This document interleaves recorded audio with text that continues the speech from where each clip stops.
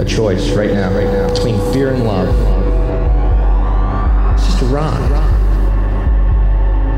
Out of the dark night of ignorance and into the shining light of truth. Expanding reality. A population of citizens capable of critical thinking.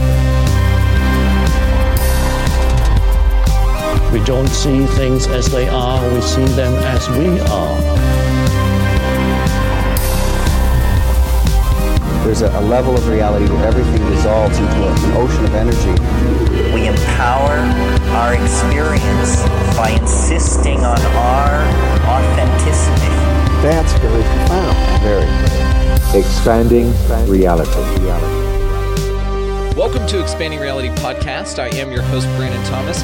This week, guys, as far as bangers go, it's one of them. We have on the show today Darcy Weir and Gary King. We're going to talk about Darcy's new movie, Crop Circle Realities. It is incredible. The link below for where you can find all that and his other films will be in the show notes. As far as Gary King goes, he's been studying the crop circle phenomenon for a damn long time and is fascinating. So whatever you think that you know about crop circles, throw it out the window because you don't know anything until you listen to this episode. It is unbelievable. It'll make you feel like a kid again whenever you see these things, and if you've kind of looked at the phenomena and then thought, oh, that's pretty interesting, take a good, hard look at it and how absolutely fascinating and whimsical and magical this phenomena is. Crop circles are incredible. Like I said, they make me feel like a kid every time, but enough of this crap. Let's get to the episode. You guys, this is Darcy Weir and Gary King, Crop Circle Realities. Welcoming to the show, it is returning champion Darcy Weir and a newcomer, Gary King. How are you doing, Gary? I'm very well, thank you. Pleased to be here. Good deal, man.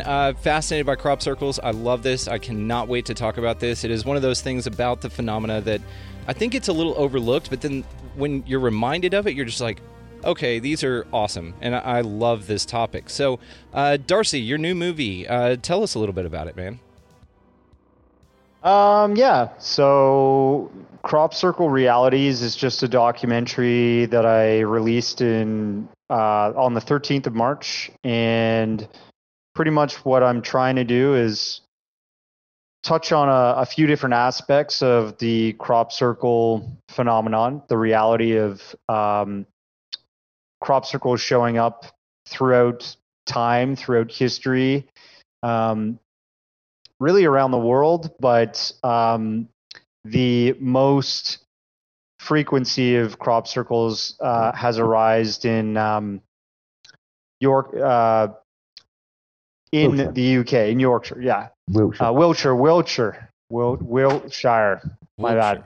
Wiltshire. Scratch it. Wiltshire. No, we're keeping all this, man. This is great. Wiltshire. That's good. And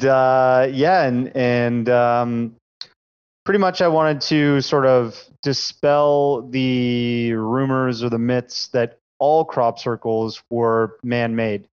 I think that assumption really hurts the crop circle analysis that's been going on for better part of like 30 plus years. And Gary King has been studying them for over 25 years, and I featured him in there because he's basically walked in himself into over 900 crop circles that have appeared over the years, which is astounding. And he's done analysis of them as he walks in, and many of the features that you find in them point to some kind of intelligence creating them that aren't using wood boards and ropes. Now, there's been a bit of a campaign to destroy the study of these and destroy the interest in these from mainstream media. For example, National Geographic made a documentary trying to say they're all man-made, and with clever editing and such, they don't really discuss the full time that it took to make them, or how many people were involved in producing them.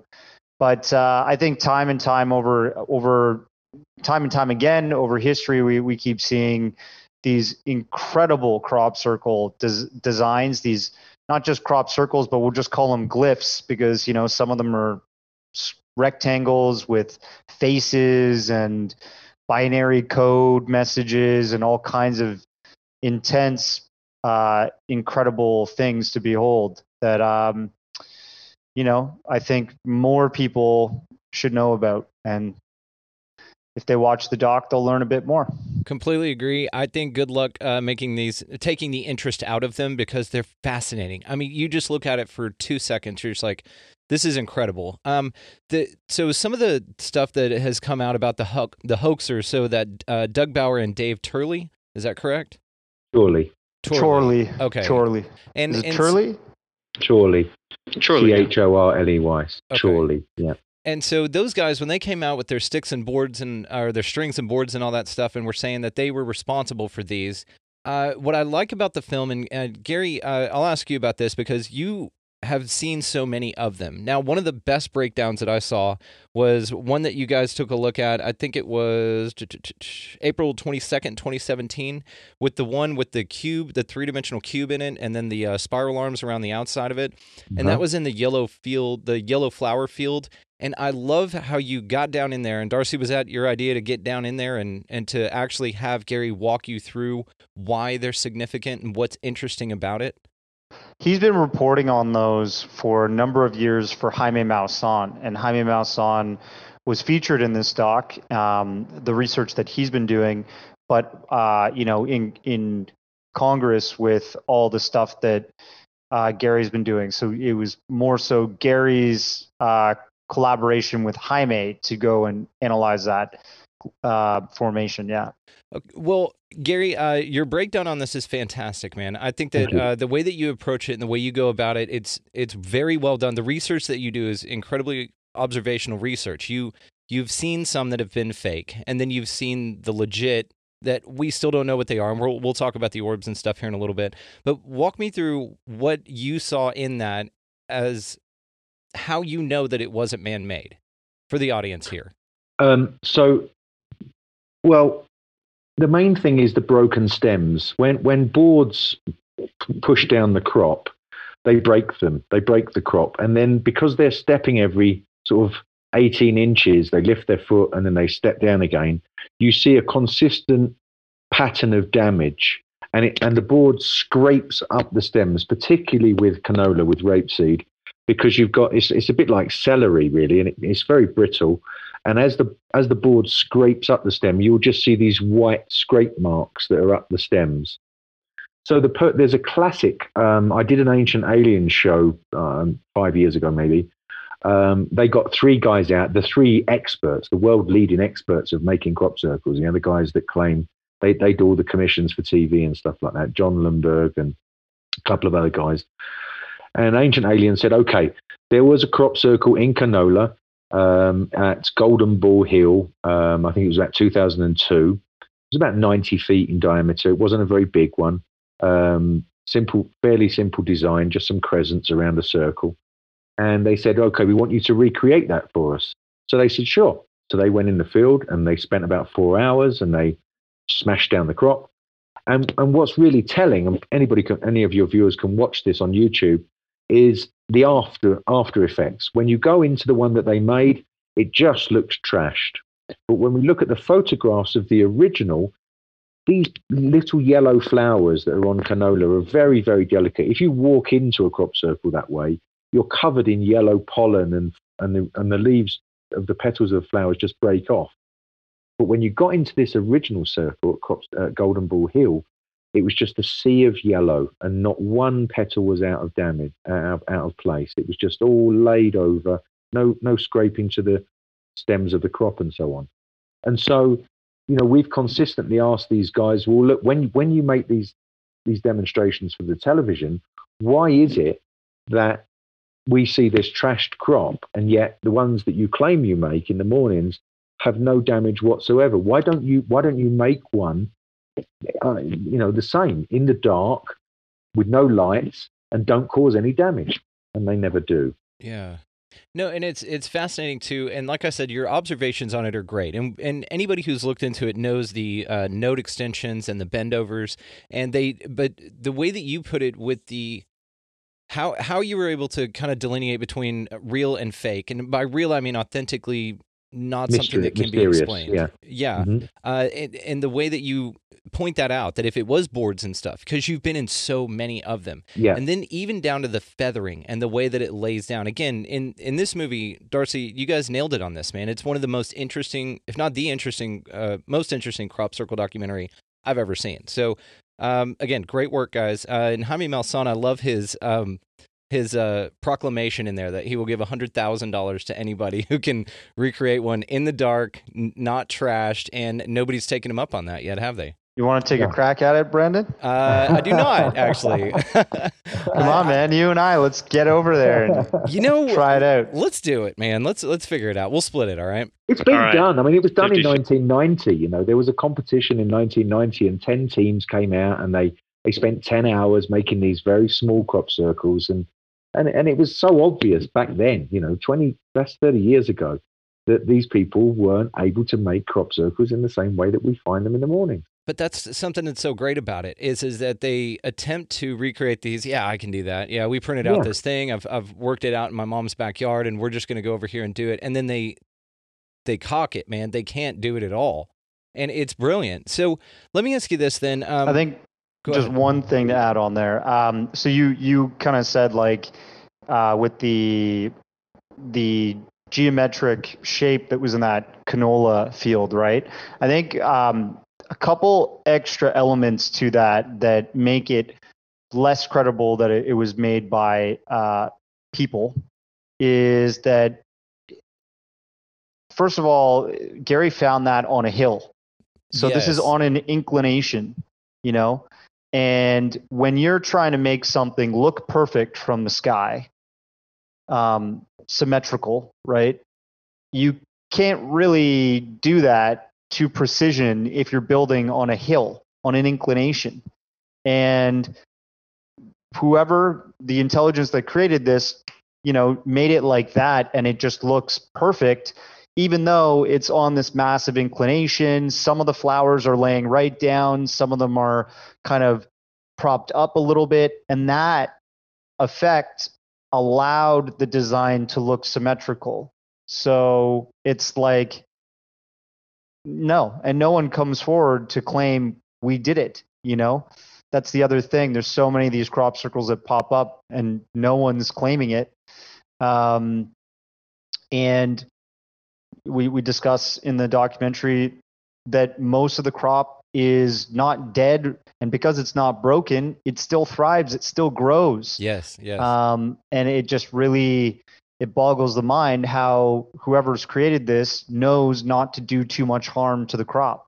They're literally trying to lay this message and then, let the farmers still have some kind of yield out of that. So really, intriguing, that sort of point.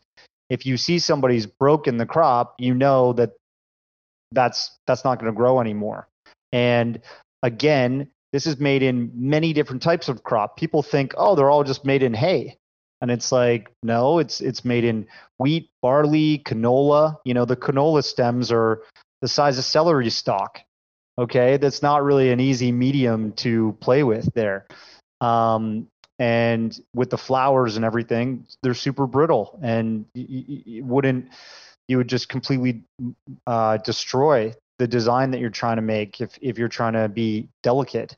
As a man with a board and rope, it just doesn't pan out that way. So yeah, I just wanted to add that extra little information. No, and thank you, because that was one of the most interesting parts about it, and I just forgot to mention it. So, it's interesting, and like I said, your observations, Gary, are fantastic. And one thing to the farmers really quick is that the people who grow these crops are pissed off about it. Like, they don't want this to happen. Now, the interesting part about that is that they've never caught anybody doing it, right? That's right. So What's up with that? I mean, and it seems to be that the most damage that's done, even with a careful tenderfoot like you've got, Gary, is us going out there to check these things out. It's like they would pop up and be fine, like Darcy said. Yeah, that's what gets the farmers goat more is the visitors afterwards, after the effect, because there's a lot of people who turn up who come from cities and so on, have never really had much experience of navigating their way around farmland, and they jump over fences and break them, and they walk through the standing crop and damage that, and some of them smoke inside and leave trash and Coke cans and stuff, which gets caught up in the harvester.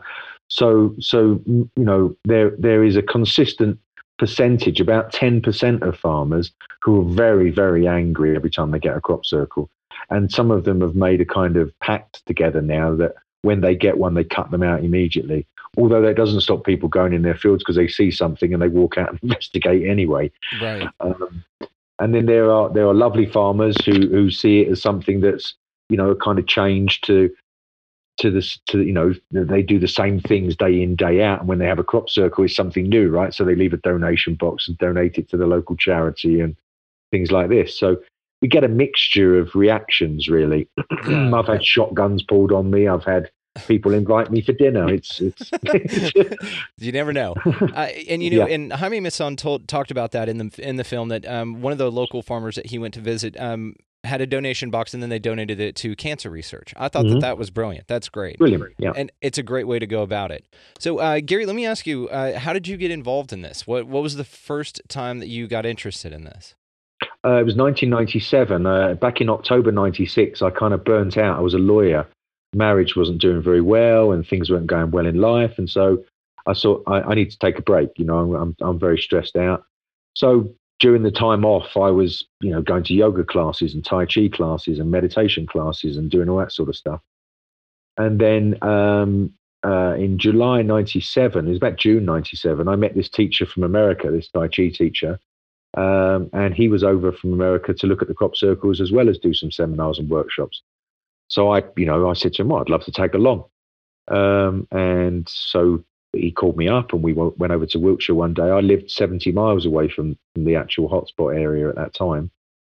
And when we got there, there'd been a fresh crop circle the night before. And I walked into that crop circle with him.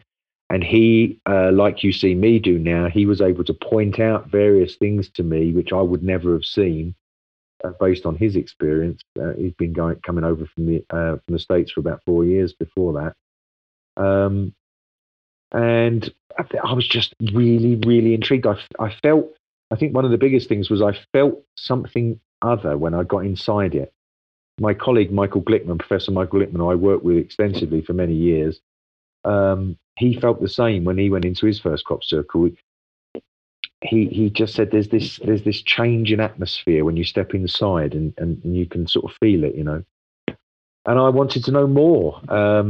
And I was lucky that this guy was quite a smart guy, and he said, if there's a lot of controversy, a lot of people in the groups are kind of fighting and arguing with each other. So he recommended that I didn't join any research groups at that time. He said, study the geometry. There's a couple of guys that have done some really good work, and he mentioned their names, John Michel and John Martineau and Michael Glickman. He said, study their work and come and visit the crop circles every year. Give it 10 years, and then you'll have your feet on the ground with what's going on. And so that's what I did. Interesting. Very cool. And you were just hooked from the first one. I really was. Yeah. I often say I went into that crop circle and never left. I can understand, man. I haven't seen one yet, but I would love to. That's on my list. Darcy and I are going to make one, and we're going to go check that out. And we're flying out to London, and we're going to go check out some crop circles next summer. How about that? Yeah. That'll be the one. I want to ask how frequently they pop up, and I want to get to the feelings aspect of it later, because that is an interesting part of the phenomena. So what about the August 11th, 96, the Oliver Castle, UK? So that's a pretty interesting one, because that's where the orbs... So walk us through that, if you don't mind, sir. Sure. So this was a year before I got involved in the crop circle. So all the reports I got about what went on from other researchers that I became friends with and eventually worked with, they sort of told me what happened on around that event. And then I was able to examine the laboratory analysis of the footage that was sent to London to be analysed to see if it had been faked and so on. So essentially, a 19-year-old kid who'd come over from Australia to sort of hang out and look around the crop circles decided to do a night watch. He asked several people. There was a pub in those days where everybody used to hang out to meet for the crop circles. Andrew Buckley? No. The guy's name from Australia? Oh, yeah. What was his name again? Oh, his name is John Whaley. John Wiley. Whaley. Is it Yeah. Wiley or Whaley. Whaley? Whaley. John Whaley. Okay. John Whaley. I did a bit of research on him, by the way. I think he's like a big time like CEO for some oil and gas company now in Australia. Yeah. Is that right? Anyways. Wow. Well, it'd be nice to try and catch up with him. He got blown away that time. He wanted to do a night watch. He was asking people around the pub if anybody wanted to join him, but nobody did because everybody knew it was going to be rainy and cold that night. But he went anyway and set his tent up, and he was in his tent. I think he said he was sleeping around 4 a.m. just before the light, just as the light was coming up, and he was woken by some strange high-pitched tones. And he looked out of his tent and he just saw these orbs flying around. So he grabbed his camcorder, 1996 mini DV camcorder, and aimed it at the field and just started filming. And he filmed for about 15 minutes. There was actually originally more than 15 minutes of footage of these orbs flying around the field. He didn't actually see the crop circle go down himself.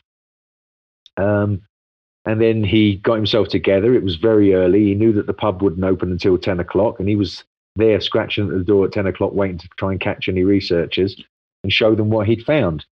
And I spoke firsthand to people who were there, namely Polly Carson. She's one of the farmers' wives, and a researcher called Francine Blake. She was there, and a man called Peter Sorensen.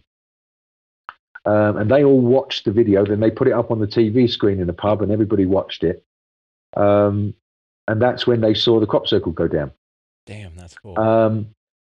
Now, Peter Sorensen said to this young lad, "Oh, let me have the video. I got video editing skills and one thing and another, and give me the tape, and I'll sort it all out, and get it presentable, and we'll do something with it." And then claimed to have lost it, save for the few seconds that you see on the YouTube site now. And Peter Sorensen, to be honest, I always thought he was a bit fishy. Yeah. And then years later, he came out as one of these guys who claimed he made all of them. At first, he was coming over every year from America and saying he was a researcher and he was interested in sacred geometry. But then years later, now he's a drunk who can't even lift his feet up to get inside a car, really, and says he makes all the crop circles. So he's another one of those kind of... I believe we call those wankas. Wankers, that's right. We call these people wankers. That's exactly right, mate. Very good, Darcy. I'm thinking of things, I'll have my things to say. All right, I'm going to dive in here and say wanker. I love it. Okay. Wankers, yeah. I'm ready. Darcy, how did you and Gary meet, man? Gary, I've been following for a long time. He had no idea that he actually had this rabid Canadian fan that was following his every move behind the scenes. But actually, Jaime Maussan and I had agreed to work on a few documentaries together. And I said, look, I'm going to do like 2 more. And, one's going to be on crop circles and the other one's going to be on volcanoes. And you've probably already seen the volcano one, but this crop circle one was one that I always wanted to do, and getting to work with Gary after I had worked on it with Jaime's son is actually the best treat of all, because now we get to talk more in depth about the research he's been doing over the years. I get to learn more about him, and hopefully in the future we can do some more stuff together. I think he's really brilliant, and just a fountain of knowledge for this phenomenon. So the Oliver Castle event had the orbs in it, and that's what he was filming originally. And then they saw the crop circle afterwards. So let's talk about the orbs real quick. So the orbs are fascinating, and I love the part. I'd never seen the video about the Niagara Falls orb that was in there, and how when it went underwater and then back out, it left a splash going in and a splash coming out. Pretty hard to fake. That's pretty interesting, man. I thought that was fascinating, and I'd never seen that before. So what is our take on the orbs here? What does that have to do with it? Well, I mean, that's all the speculation, really, isn't it? We don't know what they are. They could be kind of drone things from bigger, larger UFOs. They could be elements from the Earth. They could be spirits. It's really difficult to say what it is. Yeah. But what we do know is that these things have been seen many, many times around Wiltshire. They've been seen many times and filmed around crop circles, flying through crop circles, and then on this occasion making one.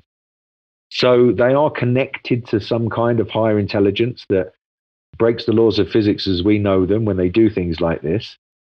We did a night watch in 2008. Because of what happened to me, we'll come on to 777. I had a big experience in 7/7 on the 7th of July 2007. As a result of that, I was contacted by hundreds of people saying, "Are you going to do a night watch on the 8th of the 8th of the 8th?" So we did. We arranged. Jaime was there. He flew over from Mexico, and we had like 200 people go up on the hill. And this huge 8 crop circle came in the morning. Is that the one with all the circles? Yeah. They're where they are 20% larger than the other ones? Yeah, that's right. That's right. Film? Damn, that's cool. Right.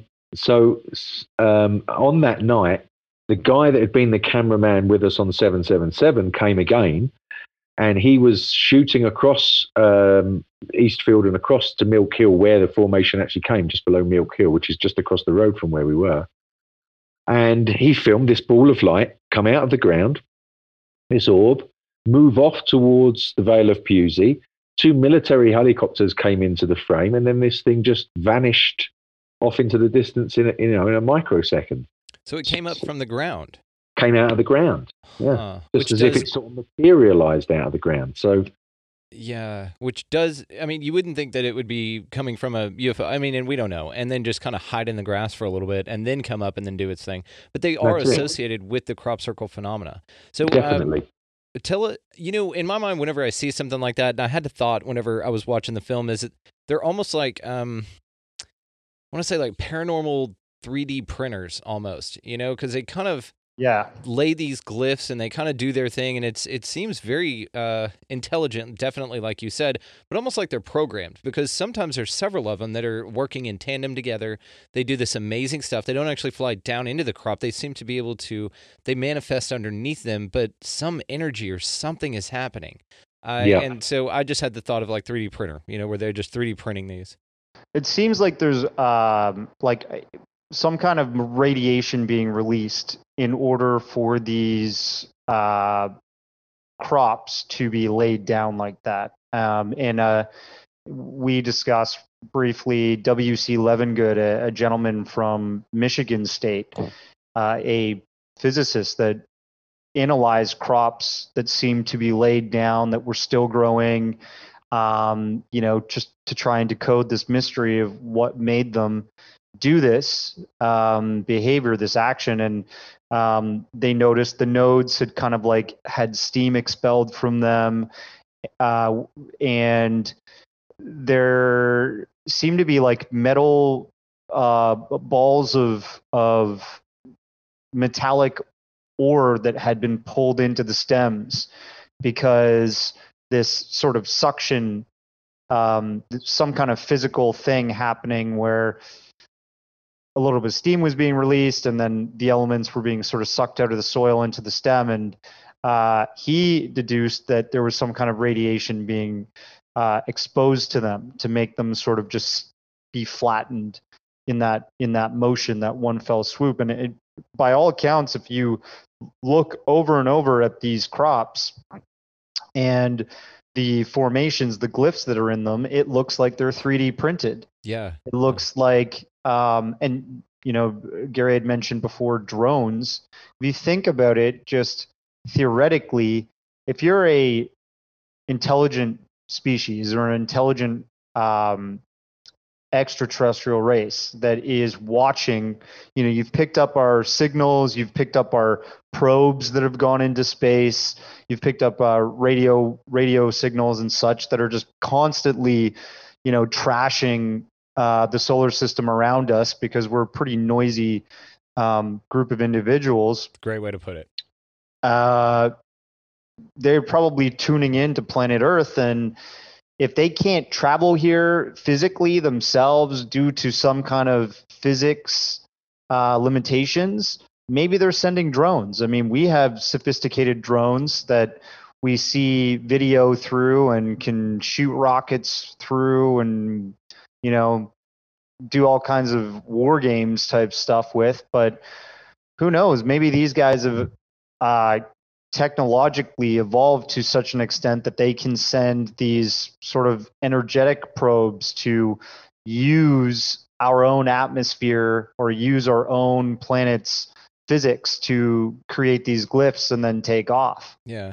And I mean, it's like us. We've sent drones or robots to other, because, Mars is the only planet, right, 100% inhabited by robots, and they were sent there by us. Sure. Yeah, I think it's interesting, of course. I mean, because the phenomena is fantastic. I mean, if you just see these things, it makes you like a kid. You just want to find out what the hell's going on with this, just because it's so magical, right? And even back to like the mowing devil in the early 1678 in England, whenever they had the mowing devil. Well, we didn't have people out there doing that kind of stuff, allegedly, right? They just showed the hell up. And was that sighting, do you guys know, associated with any orb or lighting or anything like that? Yeah, there was light seen that night. Yeah, they thought that. I think the report mentions like they thought there was fire or fireballs or something like that. But yeah, there were definitely lights seen. I'm not sure if it was orbs. But... And of course, in the 1600s, that's how you describe it, right? It's like fire, because you don't have a technological reference point to describe it as headlights or something like that. Yeah.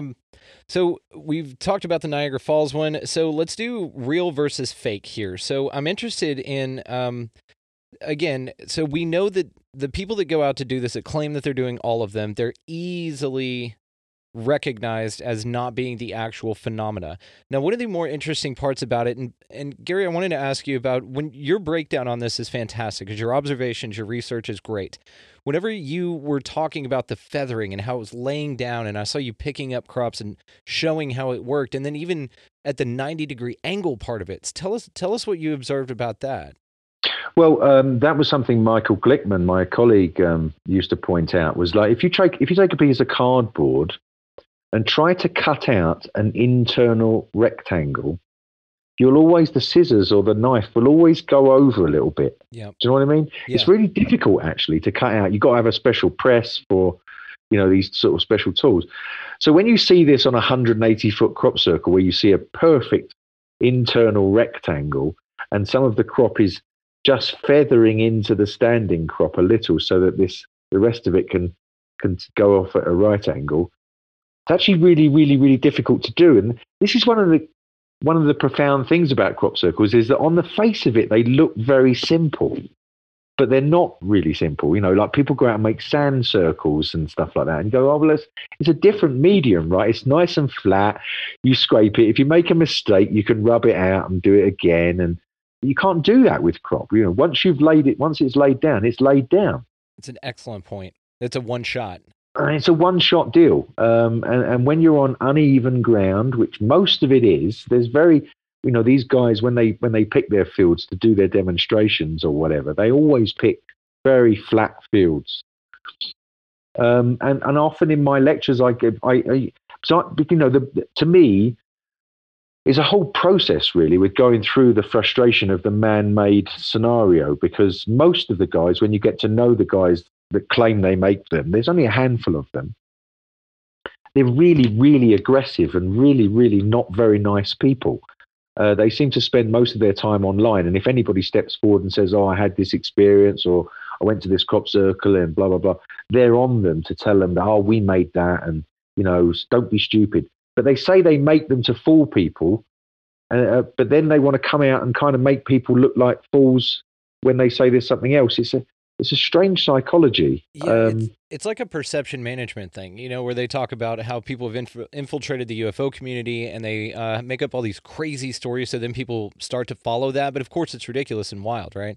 And it's almost like these people faking that stuff for like a men in overalls is how I'll put it, because they're crop circle guys instead of men in black. Maybe they're men in overalls. You know what I mean? I'm trying to associate the farming thing with it.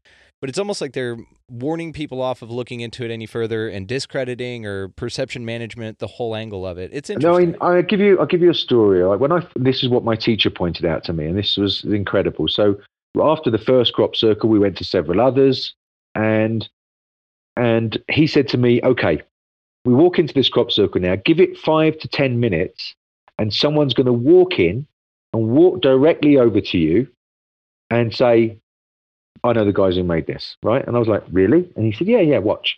And we walked in, and sure to form, it still happens to this day. There are these guys that are hanging out at the crop circle all day long, and as soon as some pilgrim comes along to walk inside the crop circle, they follow them in, and they walk over and they give them this line. "Oh yeah, my cousin's brother's uncle's, stepson made this," and then they give them this line. And people, they just want to shatter their illusions and convince them that there's nothing to look at here. It's happens interesting. all the time. It is an odd part of the phenomena. It is very odd. So tell me about Napil, your 777. I'm very interested. So that was an interesting one. I wanted to circle back. I wanted to crop circle back to that with you. Circle back. Go ahead. Sure. Just one sec. I got a song for you guys. Oh, can we play this later? You want it later? No. I'm saying, is it copywritten? Because we can't air it. No, I mean, there's like a Men in Black song by Will Smith, and I just thought of one. Oh, how about this? It goes like this. Here comes the men in slacks. The crop circle defenders. Here comes the men in slacks. They won't let you understand what it is. All right. Don't give up your day job, Darcy. Sorry, man. I love it, and that was actually even better. So I didn't know if you were going to play the actual song. Unfortunately, copyright, they won't let us do that. But your breakdown on it was even better. I was actually going to say, just sing it for us, and you beat me to it. Hey, got you, man. All right, we'll go to 777 because that is honestly an amazing event. Oh, but yeah, Darcy I Weir, can't. Doug and Dave, man, they're the worst. They're the worst men in slacks that have ever arisen throughout this phenomenon. Doug and Dave. Before I get on to 777, Doug and Dave. Freddie Silver wrote a lot about this, and Andy Thomas did a lot of research into the press agency called MBF Services that released the story, which went into a newspaper called Today. There was only one journalist who released this newspaper story about crop circles solved. It's two old guys, right? Doug and Dave. They've been having a laugh on the way home from the pub since the late 70s and trying to fool everybody. But here's the thing. Late 70s, crop circles get discovered by Colin Andrews, Pat Delgado, and a guy called Busty Taylor who had a plane. They all collaborated and started to research the early crop circles. And for 10 years, 11 years or more, nobody suggested that these things were being man-made. It wasn't even on the radar, okay? It was weather phenomenon. A meteorologist by the name of Terence Meaden came along and said, "Oh, yeah, this is weather. And then some Japanese guy came along and said, "This is ball lightning, right? It's ball lightning. It's bouncing off the hills and it's creating these kind of little mini tornadoes and making these circles." And everybody was discussing all these kinds of theories. And then in 1991, in the same field where 777 occurred, this field called Eastfield, a huge pictogram appeared. Not as big as the one you showed me earlier, but the first ever pictogram, which had straight lines and circles and keys coming off of it and all the rest of it. Same location. Same location. Now, what happened as a result of that is that these little lanes, these little roads in Wiltshire were completely filled up with cars. Thousands upon thousands upon thousands of people descended on Wiltshire when that hit the newspapers because they thought ET was here, right? And everybody wanted to get a look at it. And I've got a wonderful photograph of this lane that goes up the middle of, there's Eastfield to the right and Milk Hill to the left, and there's this road that goes up, And it is just car after car after car with people standing on their roofs trying to look down into the field. The police were just coming along giving out tickets to people who couldn't move, right? The tractors couldn't move. Nobody in the farm area could do their work. Ice cream vans turned up. T-shirt vendors turned up.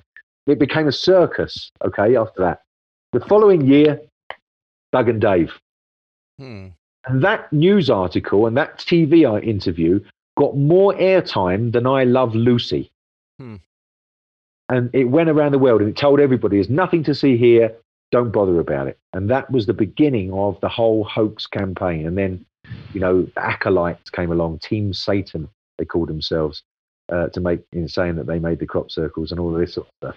Well, they got some explaining to do. Those men in slacks. Men in slacks.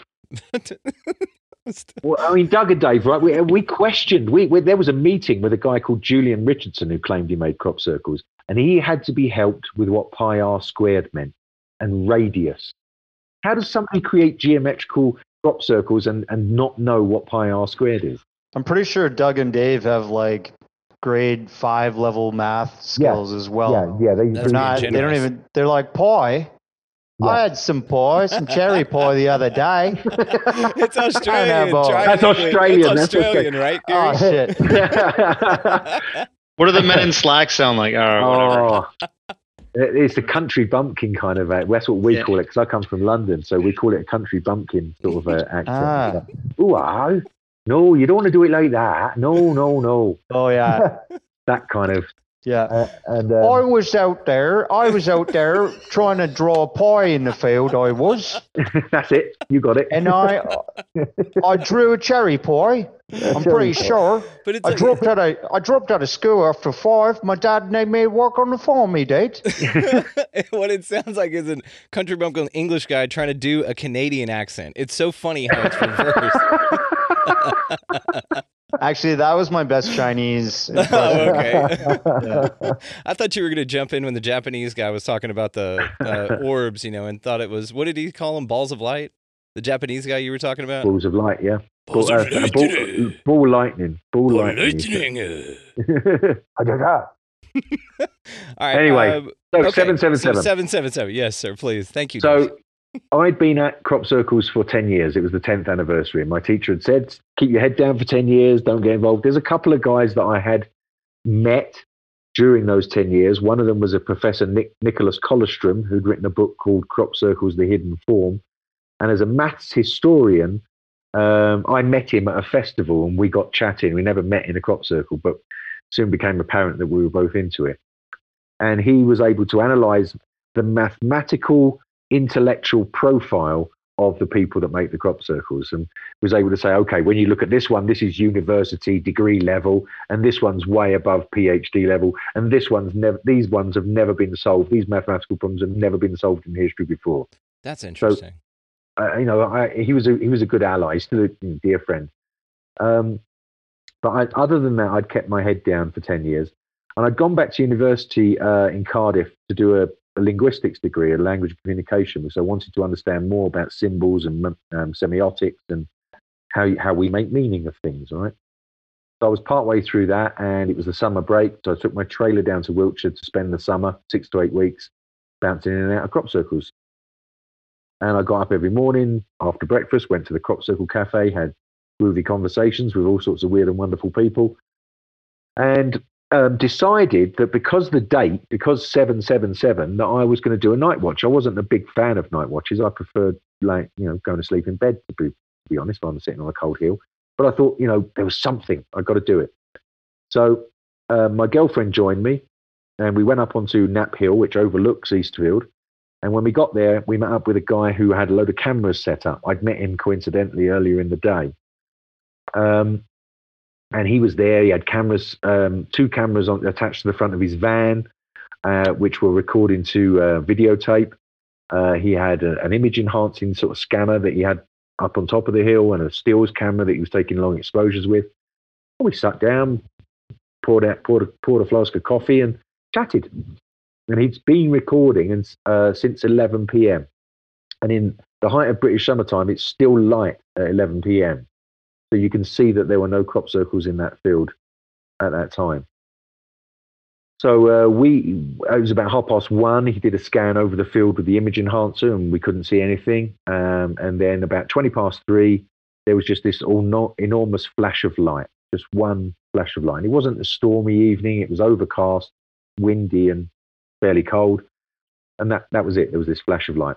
We chatted about it for a few minutes, and wondered what it was. Then about 15, 20 minutes after that, he decided to do another scan of the field. And when he opened the viewfinder of the camera that he had there, he immediately started shouting to us to get out of our sleeping bags and have a look at what he'd seen. And we did. And when we looked through the viewfinder, he was just panning across the field, and there was just these rows of circles. But we couldn't see it at that point with our eyes. It was still too dark. But we could see it through this viewfinder. So we waited 15 or 20 minutes for the light to begin to come up, and my girlfriend and I walked down the hill and got into a car and drove round to the bottom end of the field and walked in. And we were just like ants, really. We walked into this enormous formation, which was 1,033 feet long. It consisted of 150 individual circles of varying sizes. It went up one hill and down another one, and up another hill and down the other side. Excuse me. Every footstep we took was kind of like static electricity. Every step we took crackled. We could feel this static electricity, which was kind of borne out later with analysis, because we sent crops off to Levengood for analysis and found that the crop had been hit by plasma, which, I don't know if you know, it's up at about 80,000 feet in the atmosphere. It's considered to be the fourth state of matter, because the electrons are so highly charged that they strip away from the proton in the middle, and they just kind of dance around. And so that's why when we stepped onto the crop, we were earthing it in a sense, and the electrons were jumping back. It's a bit like the physics experiment you do in school with the furry thing where you rub it and then you touch somebody and you get a shock. Yeah. So you guys were grounding the crop as you were walking. We were grounding it as we walked across it, which gave us an enormous headache for a week. I can imagine. Yeah. And that was it, really. And then I became, in the public eye, because media and various other things, we made a little movie about it, and people wanted to interview us and stuff. Obviously, the people who claim they made them step forward and said that we were just idiots and that they made it in front of us in the dark and we didn't see them, and all that kind of stuff. Yeah. They did it in, so so I tried to keep it simple. It's like, it's less than 5 hours if you do the numbers. But let's round it up to 5 hours, because at 4 o'clock we saw it through the camera at about 20 to 4. But if we round it up to 4 o'clock, 5 hours is 300 minutes. There were 150 circles in that formation. That means that these people had to come in the dark, without us seeing or hearing them, without the cameras, which were very light sensitive, detecting them, that were recording the whole night. And they had to make one circle every 2 minutes, and then leave the field before any cameras pick them up. It's just ridiculous. It's ridiculous. Yeah. Ridiculous. No cars, no car tracks, all that type of stuff. You get the normal stuff where there's a guy who was parked in the little car park at the end of the field who said, I saw some guys coming out about 11 o'clock. No, you didn't. Or running into the field at about 11 o'clock. He's a man in slacks. He's a man in slacks, for sure. Yeah, man, yeah. So you get this kind of evidence, and it's amazing how many people go, oh, that's it, case solved. Some guys saw some people running the field. And case closed. Who's playing footy? Who's playing football?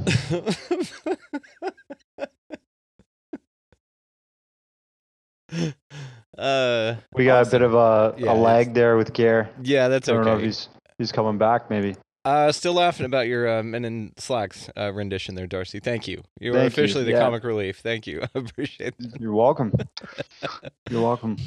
It's so cool. This is such a cool topic, and especially to talk to you guys about it. I mean, this is awesome. I absolutely love it. Well, what was the first one that you saw that got you interested in crop circles? I think it was the Arecibo message. Have you ever seen that? Oh, yeah. We show it in the documentary. It's the Chilbolton crop circle formation. And what happened was in 1974, Carl Sagan sent this Arecibo space probe out there beyond Earth, And attached to it was a placard, a gold plate that had 10 different points of information. It had the solar system we were in, where our planet was, that we inhabited, Earth, which is the third rock from the sun. It had our DNA profile. It had our the last point was the dish that we use to emit radio waves through the cosmos to pick up and receive and send out signals. And it just so happens that we got this message in the year of 2000, and it was this strange, like sort of double massive sphere crop circle formation, but had like hundreds of other little circles connecting up to those two, like this massive design. And if you look up Chilbolton crop circles, you'll see what I mean if you Google it. And then the next year, everybody was wondering what that design stood for, right? And the next year, in 2001, there was this full glyph that was like a rectangular pattern, and it had the exact line-for-line response to the Arecibo space probe's 10 points that they had on there in the same size and formatting. And it shows their bodily form, which was a little bit different from ours. It showed their DNA structure, which apparently had silicone in it. It showed their technology that they use to emit and receive signals from space, and that was the microwave dish. And that same design at the bottom of this glyph is the one that showed up the year before. They were just trying to say this is a microwave dish. And actually, this was found in a crop location that has a dish it has a radio wave dish like right beside it. Yeah. So it's like they're saying, hey guys, we're here. This is who we are. We come from this place, and this is our DNA, and we got your message, and we're putting it right beside one of your satellite dishes that you use for space, receiving space signals. So it was like just nailing it right on the head. And there was also a face that arrived in that same location with a disc that had sort of binary code around it. And, the face looked very extraterrestrial in nature. It didn't look like a human bust. But, Doug and Dave Chorley, they're at it again. And it's so detailed and it's so interesting, and especially the Arecibo message back whenever they responded to it, it said that they were inhabiting 3 planets around their star, and it even said all this really cool information. I think that it's fantastic, man, and it's fascinating just how complex, how interesting, and I want to ask you guys about what you think they're telling us, what the messages are that they're sending, because this is what it is. And even Stephen Bassett, he says, what's the message in your movie? And he says that, maybe the crop circle itself is a message because it's there. Because it exists, that's the message. What do you think? What do you think they're trying to tell us? I think Gary can elaborate on that, but I would just say straight up, like it's a calling card saying we're watching you. Mm-hmm. We see what you're doing, and we're here too. You're not alone. Yeah, that's the sort of first step, really, isn't it? When you've established for yourself that it isn't a man-made enterprise and that there's something genuinely mysterious going on here. I've often used the analogy of living in an apartment building and waking up in the morning and finding that some symbol's been pushed under your door, and you dive out into the corridor and you find all your neighbours are out there as well going, what the hell is this? Yeah. You look at the CCTV and you can't find anybody that's done it. And then the next night, another one shows up, and then another 3 show up the night after that. And every year after year, you keep getting these symbols pushed under the door, right? But you can't actually find out who's doing it. Well, at what point do you say, let's give up on trying to find out who's telling us or who's communicating with us, and let's try and focus on what these symbols mean. And so in my research, I've established that there are 5 categories of crop circles, of kind of themes. So the first one is obviously geometry. Now, the birth of Western civilization began with the Greeks. Before that, we were hunter-gatherers. There was only an oral tradition, writing, literature, agriculture, metrology, the measurement of things, all began in ancient Greece. That Plato, Pythagoras, Archimedes, all these people all used geometry as a tool for the pursuit of truth. They were philosophers. There were multidisciplinary lessons that they kind of engaged in those days. It wasn't like we have now with these different separate classes. Everything kind of was seen how in a way where you establish the connections between cosmology and philosophy, and the ultimate aim was to ask, why are we here? Why are humans here? What's the point of us? What's the point of life? What's our role here on Earth? Is the world random accident, and we just happen to be, the beneficiaries of an accidental sequence of events that have thrown various molecules together and given us the 4 elements, nitrogen, hydrogen, carbon, and oxygen to have physical form and for material reality to emerge. But then consciousness, this metaphysical side to ourselves, is still a mystery. There's half the world that believe it's generated in the brain, and half the world that believe that the brain's a receiver for a larger consciousness that we're a part of. And so the Greeks used geometry as a tool because geometry is number. And number is a very mysterious thing. We overlook it, but everybody hates maths. As soon as you mention number to everybody, including myself, you go, oh God, how much change do you get from the shop when you go and buy 4 oranges, and all this sort of stuff is what we learned in school.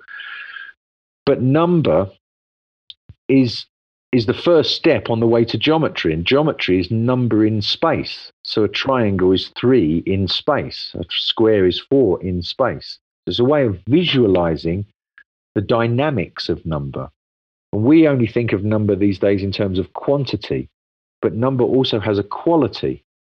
There's a 3-ness to things. You need a minimum of 3 legs to make a tripod. You need a minimum of 3 to stand a stool on the ground, right? To get stability. You need a minimum of 3 to enclose an area. The dynamic of 2 is this, this duality that's in the yin yang and so on. So there's principles that the Greeks explored with geometry that we've largely forgotten. And it was all connected to what is our role here on Earth, and is there an intelligent design to the universe? That's number 1. Number 2 is religious or philosophical symbols. So we see the yin yang, we see the tree of life and the Kabbalah, we see the Christ cross, we see the wings of Horus, and so on. So to my mind, it's almost like we're being reminded of the symbols that we as a human race have created along the way, whilst trying to scratch our heads and figure out what all this is about, what life is about. Number 3 is animals and insects.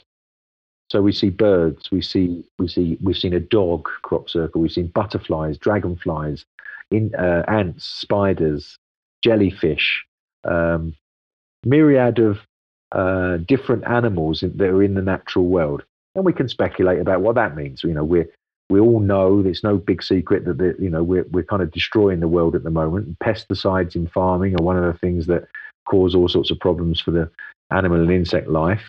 So in some way, not just specifically to pesticides, but in some way, our attention is being drawn toward the natural world with those kinds of crop circles.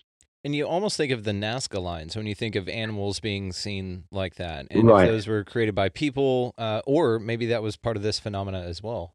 Well, yeah, I mean, the mystery of that is that we don't know how those people would have got above those glyphs to see them. Right. And it was coming to my mind because there was an exact replica of the hummingbird as a crop circle. That's really? Actually one. Yeah, that was in 2008 or 9. There was a perfect hummingbird that's replicated from the Nazca lines. So some connection there, possibly. And then what about the ancient world connection? I mean, you've spoken about like Greece and stuff, but what about the Stonehenge and Let me just finish up on the categories. Astronomy is the fourth category. So we see a lot of planets, solar systems, concentric circles showing us where the locations of the planets are on a particular day. And the fifth and final category is completely abstract. We just don't know what they mean. They're just beautiful, sometimes symmetrical, sometimes asymmetrical designs that at the moment we have no idea what they are. But yes, as Darcy just pointed out, one of the reasons I believe that Wiltshire is the hotspot is farming began in that county. That's the first area, the Salisbury Plain, that got cleared. The Salisbury Cathedral contains the Magna Carta. It's a very historical place. But originally, this was the first area where the British Isles started to move from hunter-gatherers to farmers, to be growing crops and raising animals. And so there's, again, another reflection for us there when we went through a transition. And I believe that's what the crop circles are talking about, that we have some kind of transition to go through to stop us destroying the world. I think we have to make the decisions for ourselves. But when these farmers settled there, they began to build these enigmatic stone circles like Stonehenge and Avebury and Silbury Hill. And at the moment, there's about 25% of the monuments that used to exist in Wiltshire that are still there. The Romans came and destroyed sort of 75% of them. Sons of bitches. Yeah, this Roman men in slacks. Roman men in slacks. So we know that, and if you go all around the British Isles, you go to Northern Ireland to a county called Sligo on the northwest coast of Ireland, there's 5,125 stone circles there, just in that one county, right? And they all contain... That's Sligo in Ireland? Sligo in Ireland, yes, in the west of Ireland, or northwest of Ireland. 5,000. 5,000. I didn't mean to interrupt. Yeah. Darcy, say it in your Irish accent, buddy. Give me 1 second. It's Sligo? I'm from Sligo, We got 5,000. That's a Scottish. 5,000. That is a Scottish guy doing a Canadian accent. All right, we'll move on. It'll come to me. Okay, apologies. I didn't mean to interrupt you. Yeah, let me just finish up on that. So the stone circles are a mystery from the old. Yeah. And one of the things that we found, I've worked very closely with a man called Robin Heath. He was a sort of student, an acolyte of a man called Professor Alexander Thom, who was the first surveyor or engineer to go out and measure the stone circles. Archaeologists very rarely have anything other than O-level maths, right? So they just dig stuff up and talk about aging and so on, right? But they don't actually do any engineering work or surveying work. So this Alexander Thom went out and he kind of got the theodolite out and lined up these stone circles with, the sunrise or sunset and solstice and then measured them and worked out the geometry inside them and established that they weren't just randomly built. They're built to very, very precise geometry based on something like the Vesica Pisces, which is 2 overlapping circles. And we find all of that implicit hidden geometry inside crop circles. So there is a connection between what these people were up to and the methods they were using, the geometry they were using to create these stone circles, and the methods that underlies the design that underpins the actual design that we see in the crop circle in modern day times. So it's amazing. It is so cool. Have you heard of the thought that I think I forget the damn name, but this guy did some research onto the hinges and things like that, and he said that people actually used to use them for seed germination. Like they would go put a bag of seeds there, travel from all over the world, put a bag of seeds there, go to bed or something like that, wake up in the morning, take them back to their home country, and they yielded 5 times as much. Just having spent some time. There's 2 great stories I can tell you there. Right? A dear friend of mine called Glenn Cameron.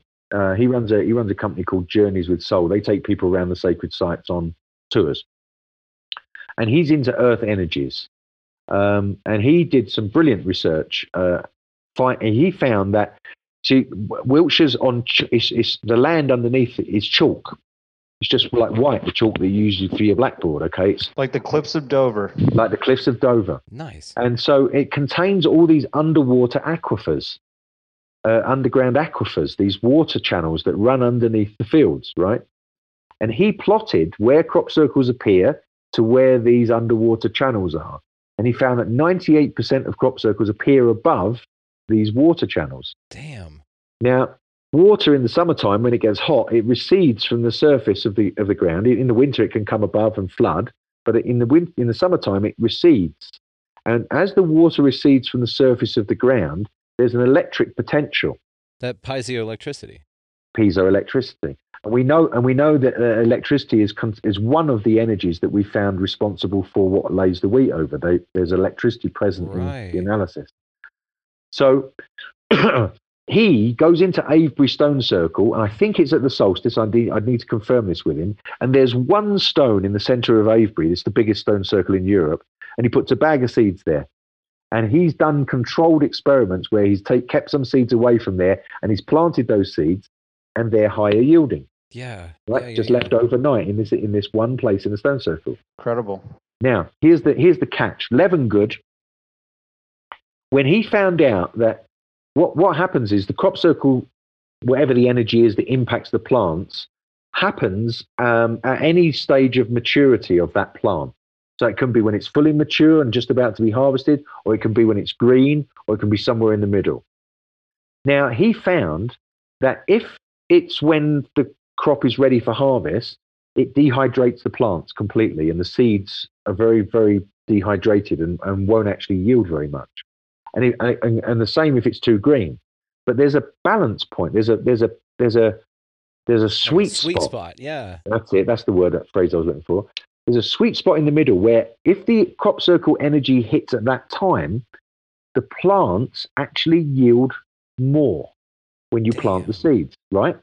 So here's the proof of this. Levengood, as a result of establishing this, began to experiment with applying electrical impulses to seeds and then planting them. And he could increase the yield of a wheat plant by 10% and patented the idea. You can't get anything patented unless it works. Yeah. And he patented the technology. So the crop circles are actually teaching us how to make more from the seeds. And Levengood, you can check this out, it's on BOT research. Levengood actually designed a little experiment in the lab and ended up patenting a process where you can get more yield from seeds as a result of what he found. Damn. Wow. Darcy, did you know any of this? No, man. And that's I was going to be in part 2 of Crop Circle Realities. Please. That, and then you have to do the reenactment of the Men in Slacks. Me and you will do that. That'll be fun. For sure. So let me ask you, though, have they found that any of these farmers, I know that they're not real happy about having these markings, and I don't know that they're necessarily unhappy that whoever does this, but they're not happy about the people that come in, right? So there's no issue that they've got with the actual phenomena creating this because it doesn't damage the crops at all. The only thing it does do is draw, researchers and dickheads to it to go check it out. So has there been anything with the crops, with the field and the crops themselves after one of these has happened, and maybe an increase in yield on those particular properties? No, because what happens is the crop gets harvested completely, and then the winter comes, and that kills off everything that's above ground. What we do find is we get a phenomenon what we call ghosts. So I did a piece for Mexican TV a couple of weeks ago on the phenomenon itself. So we get so you'll plant a crop in the field will be in wheat, and there'll be a geometrical crop circle in it, and then that gets harvested, and then it all goes away, and you've just got the soil there for the winter. And then the snow will fall in February, and the whole landscape is white except for the area where the crop circle was, and you can still see all the geometry. Really? Yeah. Holy shit. Darcy, do you know that? Yeah, and then Clayton Hill, right, is the one that I believe it's Clayton Hill in 2017 and 2018. Clay Hill, it's called. Clay Hill. And 2017, this massive geometric shape shows up. And was that in... That was in wheat. Wheat, okay. And then farmer, deals with that, mows it, takes his yield. And then the next year in 2018, the same farmer is growing now canola. So there's the flowers, and in the exact same place is a ghost image of the crop circle from the year before. Literally the exact same thing, and the canola wasn't able to grow back in that same area. So if this is just men in slacks running around with boards and rope flattening these complex formations, it shouldn't have this extra effect of creating these ghost images a year later where they obviously have not returned to do anything. Yeah, and no, because I can walk across my yard out here and I leave footprints on it. But I mean, in a day they're gone, or when I mow the lawn they're gone, and like you can't see a bunch of paths out here whenever I'm, the next year or something like that. And if the snow came, it wouldn't leave your footprints, right? It would snow everywhere. So see, and that's fascinating though. So the snow will fall everywhere, but not in that particular part. Yeah, so you can still see. I've got photographs. I use them in my presentations. There was a big formation of a molecule, what looked like a molecule last year in Patney, just near Devizes. And a colleague of mine, Nick Ball, who's an excellent aerial photographer, went and took a photograph of it in February. I think it was January or February. And there's the field. There's all the landscape in white. And this whole area of the molecule is green. The grass is grown, right? and the snow's not melted there. I mean, this is such a cool thing to talk about, guys. I love this. So thank you again, guys, for being on and doing this. I mean, so let me ask you this then, because I know 2008 had the most, right? It was a flap of them. It just had a ton, just sequential, and they kept getting more and more and more complex, and even with the pigeon formation. And then they didn't finish with that one though, so they came back the next night and added a bunch to it.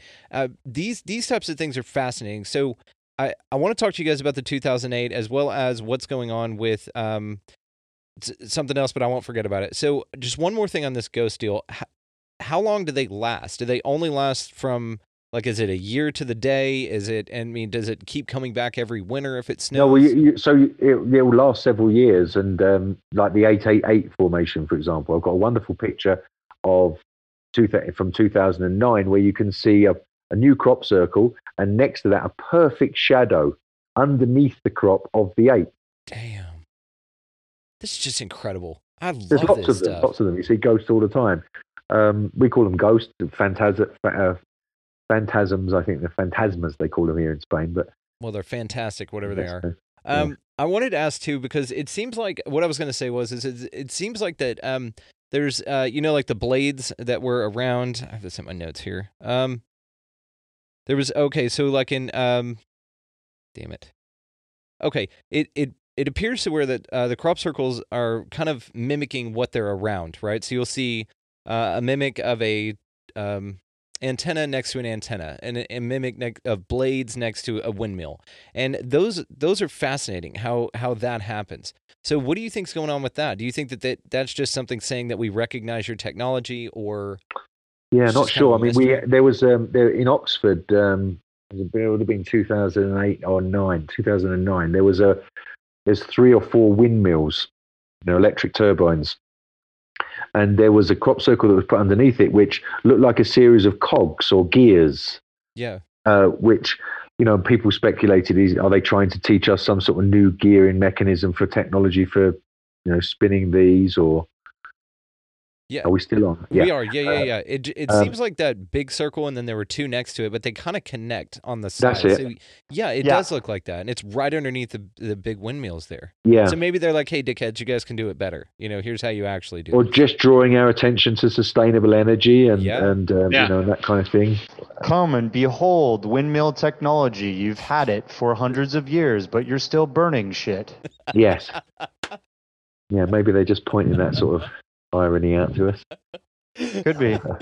Okay. Simple messages go far, So we won't go over the 2008 flap of England because it's covered so well in your movie. I think that we'll just let that go. So we've talked about the information. Now, another part that was interesting in your movie, guys, is the in Mexico, November 2011, the meteorite looking crop circle, right? It looks like a meteorite coming and hitting Earth. And then it was 13 or 14 months later that it happened in Russia. And Jaime Maussan in your movie talks about this. I mean, it's almost like it was a message. Which lends more to the idea that it's intergalactic, right? Or that one in particular could be from an entity that's intergalactic or something like that. Because if they, shag ass, 13 or 14 months out and they can see this thing, they can see the trajectory and they have enough sense to know that it's going to be impacting our planet or interacting with our planet at that point, maybe that's something that's a message that they set, Darce, what do you think? For sure. I mean, like, if we're being watched at one point in time, I'll take video for example. When you're creating a documentary or creating a film of any kind, you're editing, right? And back in the day, when you were editing, you had like tapes and you had these decks and you had like all these controls, and it was a linear editing technique, a linear editing process, meaning you could go forward, you could go backwards, but you had to edit in this one single line. And now video editing is non-linear, meaning you can jump from one point in time to this other point in the timeline. You can flip things around. You can, basically you can see the whole timeline right before you. And people in astrophysics and high concept space research are saying that time may not be linear. You might be able to look at a whole line, a whole timeline. You can zoom out, look at it, and you can see what's happening, and you can zoom in, you can do something here, you can zoom out, and then you can zoom in over here. And so it's very possible that when you're looking in the universe at another planet and it's very far away, you literally have that ability to look at a whole timeline before you, and you can intercept at certain points of the timeline and send a message. And crop circles has this to me, it has this very like Truman Show type of effect to it. It almost makes you feel like you're living in a bubble more than anything else because of these glyphs that are showing up that are only visible from above. Like it just seems so complex, and it seems like it's a message that's being reflected based on where we are in time right now and where we could go in time. There's many, Jaime even says that if you look at that message with the alien head and the disc in binary code, it said a bunch of things, but one of the things it said was much pain, but there's still time, meaning we're looking at what you're doing in your timeline, and you're going to go through a lot more pain. You're going to go through a lot more problems. Probably the whole world's going to get shut down by some massive pandemic. But there's still time, and you still got lots more. So get your acts together, because you could have a bright future, that could be part of this story, in my opinion. And, speaking of pandemic, we even showed the crop circle that showed up last year in 2020 of a COVID-19 formation. Yeah.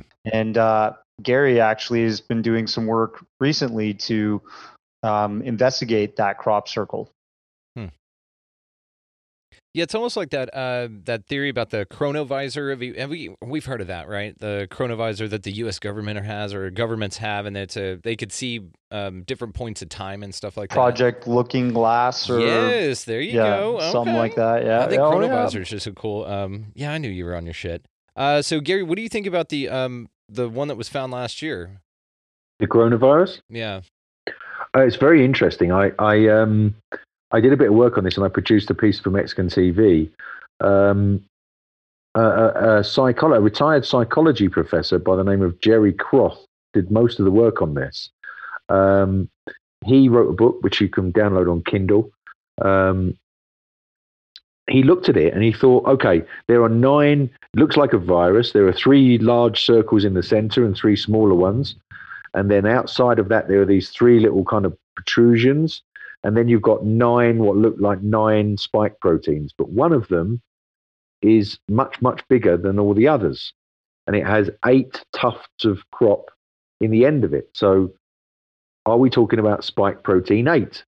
So he consulted some epidemiologists and geneticists and so on, and found out that spike protein 8 specifically gears our immune system to fight the virus. It's the one protein which is connected to us and our immune system in terms of activating our immune system to fight off the virus. So I tried to do some research to find out if the vaccines that have been connected are in any way connected to spike protein 8, but was unsuccessful, because when you get down the road of like, how do these vaccines get made, you're talking about proprietary knowledge. So at the moment, I'm not able to establish if the vaccines are connected in any way to this spike protein 8. But the crop circle in its own right seems to be giving us a clue, or giving us a hint, knowing we're in the middle of a pandemic, that there's a part of this virus that is actually helpful and beneficial to humanity if you can find out more about it. Huh. That's interesting. Spike protein 8 is copyright, patented information owned by GlaxoSmith, and it's on a need-to-know basis by the lab men in black. The lab men in black. Darcy, on the fly. I love this. Okay, so let me ask you this, and it was just a thought that I had whenever I was watching y'all's movie. And, why crops? Like, why not, like, rocks or something? If they've got this fantastical technology that can do these fantastical, amazing images into crops, not damage the crops, which may be the answer, right? They want to do it in something that it won't damage, it's not permanent, and it's something that they can send a message, but it's wiped away real quick, like an ocean watching a message in sand off of the beach, right? But if they were to come down, or if whatever this phenomena is, and stack some crazy rocks in one of these formations, right? That would be amazing. That would be outstanding. And maybe they just haven't left a message important enough to say, all right, guys, we're going to keep this one here with you for a while until you figure it out. I'm going to make a couple points about this real quick. Go. Just a couple. Please. So, to me, using the medium of crops in this area that's been around, and like Gary had said before, we've had mankind modernizing and farming and advancing and connecting to the planet, and being philosophical in this area for thousands of years. And I tend to think that these crop circles keep showing up en masse in the Wiltshire area because it's a continuity of messaging. If you're going to message somebody on WhatsApp, and then mid-conversation switch to Facebook Messenger, and then you're on Instagram Messenger, and then you're over in text message, wait a sec, I'm going to send them an email, you're probably going to annoy, confuse, and completely lose the message to the person you're trying to connect with. This makes sense. And you and I were doing this for a while. We do it all the time. You've had messaging on two different accounts on Instagram, and I was like, is this it's still my personal Brandon, or am I being hoaxed here? It's the show and then my personal. And what's funny is we just kept doing it. And I told my wife a while back, I was like, Darcy and I are having a conversation on 2 different on 2 different profiles, and she was laughing, and then you brought it up. You said, "Are we doing this on 2 different things?" I'm like, stick to one can we stream. Just do one Stream, yeah. Anyway, just a little sidebar, but I like the idea. The continuity of messaging makes total sense. Just keep it in the same place, and it also brings more credibility to this messaging because you keep saying, "Hey guys, we're here." And we're not going to stop. We're going to keep coming back year after year, spring, summer, and we're going to show our messages. And it's up to you to decipher them, and it's up to you to decide what you want to do with that information. And on top of that, incredibly peaceful messaging. This is not like landing coordinates like they allude to in M. Night Shyamalan's Signs. These are not like sort of war game sort of glyphs. They're just messages that are peaceful and give you some kind of hope and give you some kind of awe and inspiration. So I like that about the crop circles, and that's what I think they're there for, and I think that they'll just keep coming back. Yeah, they're almost like intergalactic emojis, Yeah. Huh. They're fun. 3D printed emojis, Yeah. right? And then, Gary, your take. Well, crops are... There was another thing I came in my head and left a minute ago. I'll come on with this one first. So crops, they are the basis of humanity's wealth. This is how we started to take over land and grow stuff. And then when we developed the ability to be able to grow more than we needed, create a surplus, then we had some people that were more wealthy than others. And this went on for many years. Oh, I just remembered the thing I wanted to say earlier. So you can still find buildings in England called the Corn Exchange. These things were exchanged. It was the basis of currency, corn and the seeds. And also, when you go back to ancient Babylonia and look at their measurement systems, their metrology, they were based on a wheat seed and a number of wheat seeds put together. So a lot of our civilization, as we know it today, stemmed from this fact of moving from hunter-gatherers to crop husbandry. Stemmed from, I see what you did there. Agriculture, yeah. Agriculture.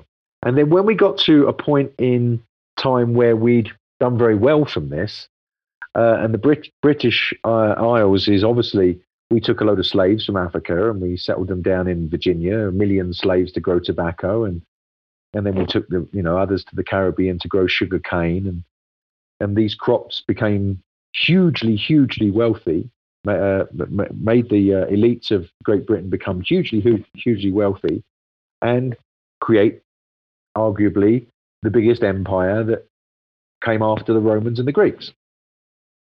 So where we are today, where if we were to reflect on, okay, how did we get here? Right, we're in the world of MacBooks and iPads and technology, and AI's come in and all of these things.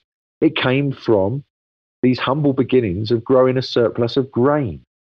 It's very poignant, in my view, to the human story. If we were being asked to reflect on what's brought us to where we are, what are the good things and what are the bad things, maybe, crops are one of them. It's an excellent point. I didn't even think about it, but you guys both make incredibly good points. That makes complete sense now that you say that.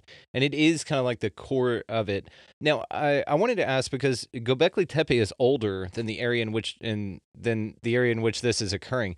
Do you think that if we excavate more of that area, we'll find maybe some hints that things like this have been happening there as well? Because now it's just desert. It's in Turkey, but it's like 12,000 years old, and it's purported to be one of the first actual settlements, so therefore they needed agriculture. Therefore, that may have been a major hub for agriculture at that time. Yeah. So I love the mystery of Göbekli Tepe. I've got some really good friends who who research the monuments around the world. One of them's here now in Mexico. What's interesting to me about Göbekli Tepe is the scale of it, because we know we're completely mystified with how they built one of these circles, then filled it all in, then built another one on the top, then filled it all in, and built another one on top of a hill. They went to these enormous, and they've reliefed carved. Yeah, the negative reliefs on there. The negative reliefs of animals, and you've got the same sort of fingers that you find at Easter Island that come around the bottom. You've got abstract symbols. Lots of abstract symbols, and I've forgotten the name of the main German researcher that discovered them in '96. Oh, don't do this. I know it, but I can't think of it right now. At the moment. Okay, that's okay. But because I like linguistics and communication. One of the things that he came up with, which I find very interesting, is: have you ever come across the phrase multivalent? No. So it means that something has more than one meaning. Oh, okay. Okay, so he likens it a bit to dreaming. And this is where the shamanic cultures using psychedelics come in, because, you get multiple different things happening, and some of these symbols joined together can mean more than one thing. So that's another element to the crop circles, in that there can be more than one meaning to a crop circle. There could be multiple meanings to a particular glyph, and that's that may be a way that our alien cousins, or whoever it is, the intelligence that's creating these things, they might communicate completely different to us, where we have these words which define kind of meanings which we look up in the dictionary, but to have a symbol that can convey multiple different messages is something we would have difficulty comprehending. But it seems our ancient ancestors dealt with that, and now maybe the crop circles are doing the same. And Shakespeare. And the English language, Shakespeare, right? You could say there, Shakespeare's a there, fraud. and there, He and didn't there. exist. Oh yeah, true. Shakespeare is just He was the Earl of Oxford. There we go. Britain needed to establish its the superior It's written language strength. around the world. Yeah. 60,000 new words created by a man who never went to school, Shakespeare. Yeah. Awesome. Incredible. Well, I make up words all the time. And they're like, people are like, man, that's a made up word. I'm like, all words are made up. Okay. So just Exactly. settle down. So I wanted to ask, have you ever come across a case or any reports that somebody has been in a field, like standing in a field when a crop circle appeared all around them? So in 888, no, what happened, the nearest we've got to that is on 888, when we were doing the night watch, a very dear friend of mine went into a field where the crop circle was actually eventually appeared. And I'm not sure if I can recall the exact description that she gave at the time, but it was like there was a shrilling noise and a sense of urgency that they needed to get out of the field. Yeah. Did she run? They ran. And then in the morning, that's when the crop circle was discovered. That's I'd cool. have to get in touch with her to get the exact details of the story. I can't recall all the exact details, but they That'd be went into the perfect. field and they had to run. That would be a So perfect something scene warmer. for a Jerry Bruckheimer film. Yeah, running out the field. Running, and the field is flattening behind them. They're Yeah. like, hurry up, we gotta get out here. Transformer crop circle is coming. If you guys need any regional voiceover work done, Darcy, I think this is going to be your Darcy's the demo man. reel. It's mostly I'll try my best. other people yeah. impersonating Canadians is what you do well. So I like that. Thank you. So I love it. And the geometry of the squaring of the circle, the crop circle that you found in 2018, I think that is fascinating. So tell us a little bit about that, if you don't mind. Well, this is where you, unfortunately, when you start to talk about the golden ratio or the Fibonacci sequence or pi or the squaring of the circle, this is where people kind of glaze over and they go, oh no, I was never any good at maths at school. And you need to kind of like Doug and Dave. get away from that. Yeah, they those guys would have never. But squaring of the circle is probably the most prolific message which has been hidden inside crop circles that we've ever experienced. There are probably crop circles which we haven't found hidden symbols in yet, but the squaring of the circle is definitely one of them. My dear friend Michael Glickman in 1999 discovered, you know, the quintuplet circles where you get like a circle in the middle and then you get 4 circles on the outside that people thought were spaceships landing when they were original. So we call those quintuplets. And they vary, but there are some consistencies. So you might get concentric circles running around them or through them, but you'll always have the mother circle, the one in the middle, will always be bigger than the 4 daughter circles that are on the outside. And there was one came in 1999 where the mother circle, instead of being sort of separate from the daughter circles, it ran through them. And Michael decided to join up the centers of the daughter circles with straight lines and then measure the square that gave him against this mother circle that was underneath. And he found it squared the circle, which means a square is rational. If you have one side is 1 foot, then it's 1 by 1 by 1. But a diameter of a circle is one side of a square. It's what one side would be. And then if you measure the relationship between that one and the circumference, it won't be 3 to 1. It won't be 3.5 to 1. It's 3.1459264, blah, blah, blah, blah, Yeah, on and on and on. Yeah. So we have a relationship. A circle is a very profound symbol because it contains a relationship between something which is finite and something which is infinite. And that's the ultimate mystery of humanity, right? We wonder, do we have an eternal spirit? Gary King going deep. Damn. Deep shit, see? That's some deep shit, man. I love it. So the squaring of the circle is the uniting of heaven and earth. We know that there are opposite forces that are in play here on earth, okay? And when two opposing forces of equal strength, let's say, meet, they resolve in spirals. That's what happens, right? We see it with water. You know, you push water together, and it will resolve into a spiral. So one of the mysteries of the creation of material reality, the reality that we live here and having a conversation in, is how is it so finely tuned to create life? If you go back to the Big Bang, you see, and you change one of the parameters, like the speed of light or the constant of gravity, just by a fraction of a percent, and then model the explosion, the Big Bang, you'll have a universe that flies apart too quick, or you won't get enough chemical elements to contain the life brew. It just doesn't work, right? But the Big Bang, the mystery of the Big Bang is that everything was right when it exploded, and it seems like it had an intention to create life right from before it began, for all the parameters to be in place. So a square and a circle are the opposites, aren't they? They're these two things which shouldn't go together. And when you add up, the chances of life, of us being here having this conversation, it's the same as going into a scrap metal yard and putting a bomb in there and blowing the bomb up. And when you clear away the dust and the rubble, you've thrown together a Boeing 747 and you get inside and switch it on and fly off. That's the chances of us being here. But here we are. And so this symbol of the square was taken to represent Earth, because we have 4 elements, we have 4 directions, we have 4 seasons, and we use squares very extensively here on Earth, right? Circles don't work. When we build things, we build square bricks, and we build square windows, and we build square paving slabs, because if you try and put circles together, you'll always have tessellations, you'll always have gaps in the middle. The square is a very rational thing, which represents one side of our psyche, rationality.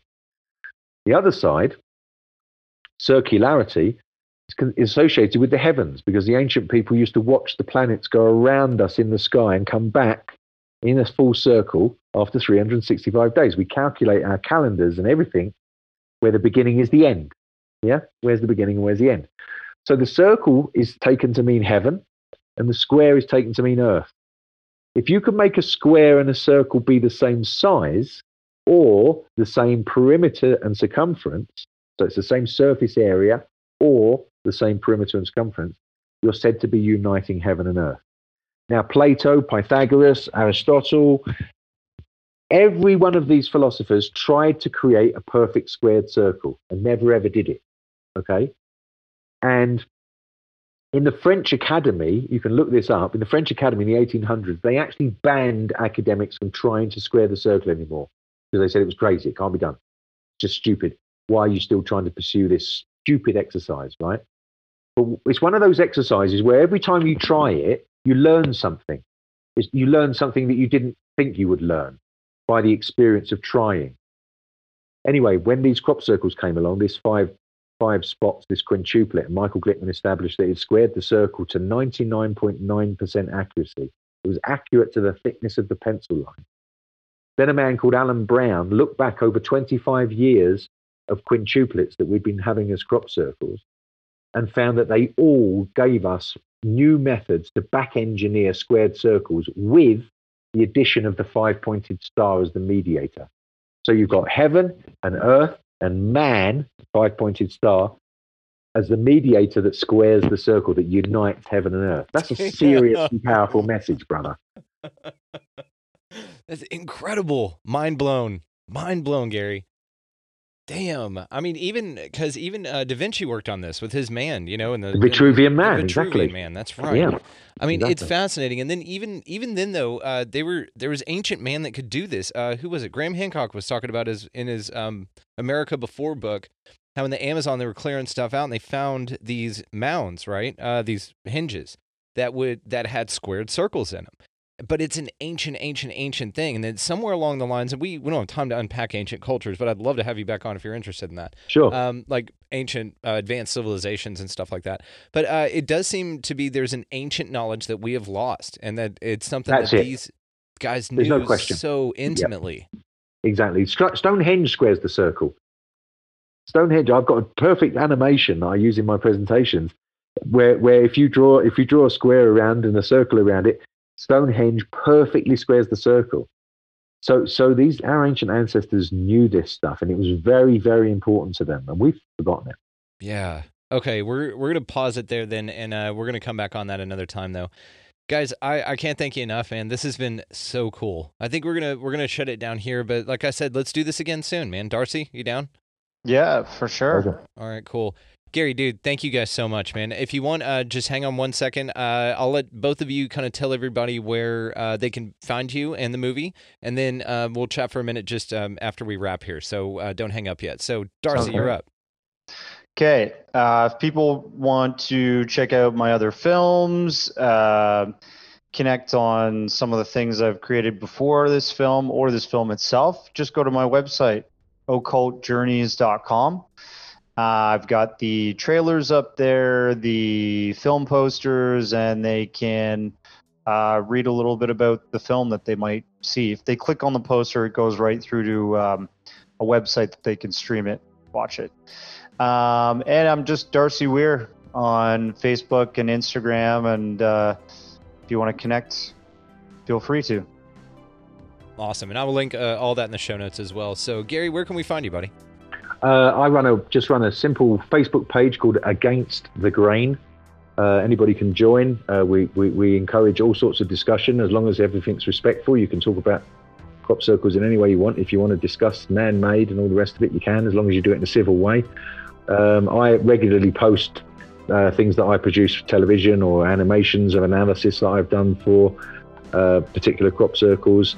Photographs, I've taken lots of photographs over the years, aerial photographs, I post those. So yeah, that's where you can get hold of me. So cool. But we can still on that page call the people who fake this stuff wankers, right? Oh, absolutely. Okay, cool. Yeah, as long as you do it respectfully. Yeah. Bloody wankers, right? Yeah. Yep. Gentlemen, I cannot thank you enough for your time. This has been such a cool episode. This is a banger, man. Great job, gentlemen. That was so cool. Just again, thank you guys so much. All of that will be linked down in the show notes. You guys just scroll down there. You know how to do it and check that out. Darcy Weir, Gary King, thank you so much. Pleasure. Thanks for having us, Brendan. You're the best. Huge thanks to Darcy Weir and Gary King for coming on and talking to us about crop circles. And the new movie Crop Circle Realities will be linked in the show notes below, and how to find all of Darcy's other films as well. Absolutely wonderful, guys. I love this concept. It is fascinating. Hopefully it has encouraged you guys to go out and look at these things as well. Just take a look at them. I'm hoping that crop circle tattoos will pop up all over the place. And if you want, send me those earlier on to the email here at expandingrealitypodcast@gmail.com, and I will verify that they are actually not made by those two dickheads that fake these things, and we'll get you some authentic ones before you guys get those things tattooed on your body, unlike all those Chinese tattoos that say other things than what you were told, and you know who you are, those people that have those. Shame on you. As for the show here, we do have a Patreon. You can go to patreon.com if you find the show valuable. Contribute as much or little as you want. Go to patreon.com, go to Expanding Reality, and that'll do it for you. As for the other parts of this show, you can, of course, find us at Facebook, Instagram, Twitter. The YouTube of this video and many, many more will be on YouTube at Expanding Reality. As well as if you want to contact the show directly, you can do so at expandingrealitypodcast@gmail.com. So like I said, guys, go out into the world, take this information, research some crop circles. They are so cool, so damn cool. And, pick up a piece of litter, buy a meal, or, book a stamps or something like that for somebody every now and then. Do something nice for some people. We're all in a this planet together. We live in a society. We're not, we're in this together, guys. So just go out there and beyond all of that, man, just y'all be good to each other.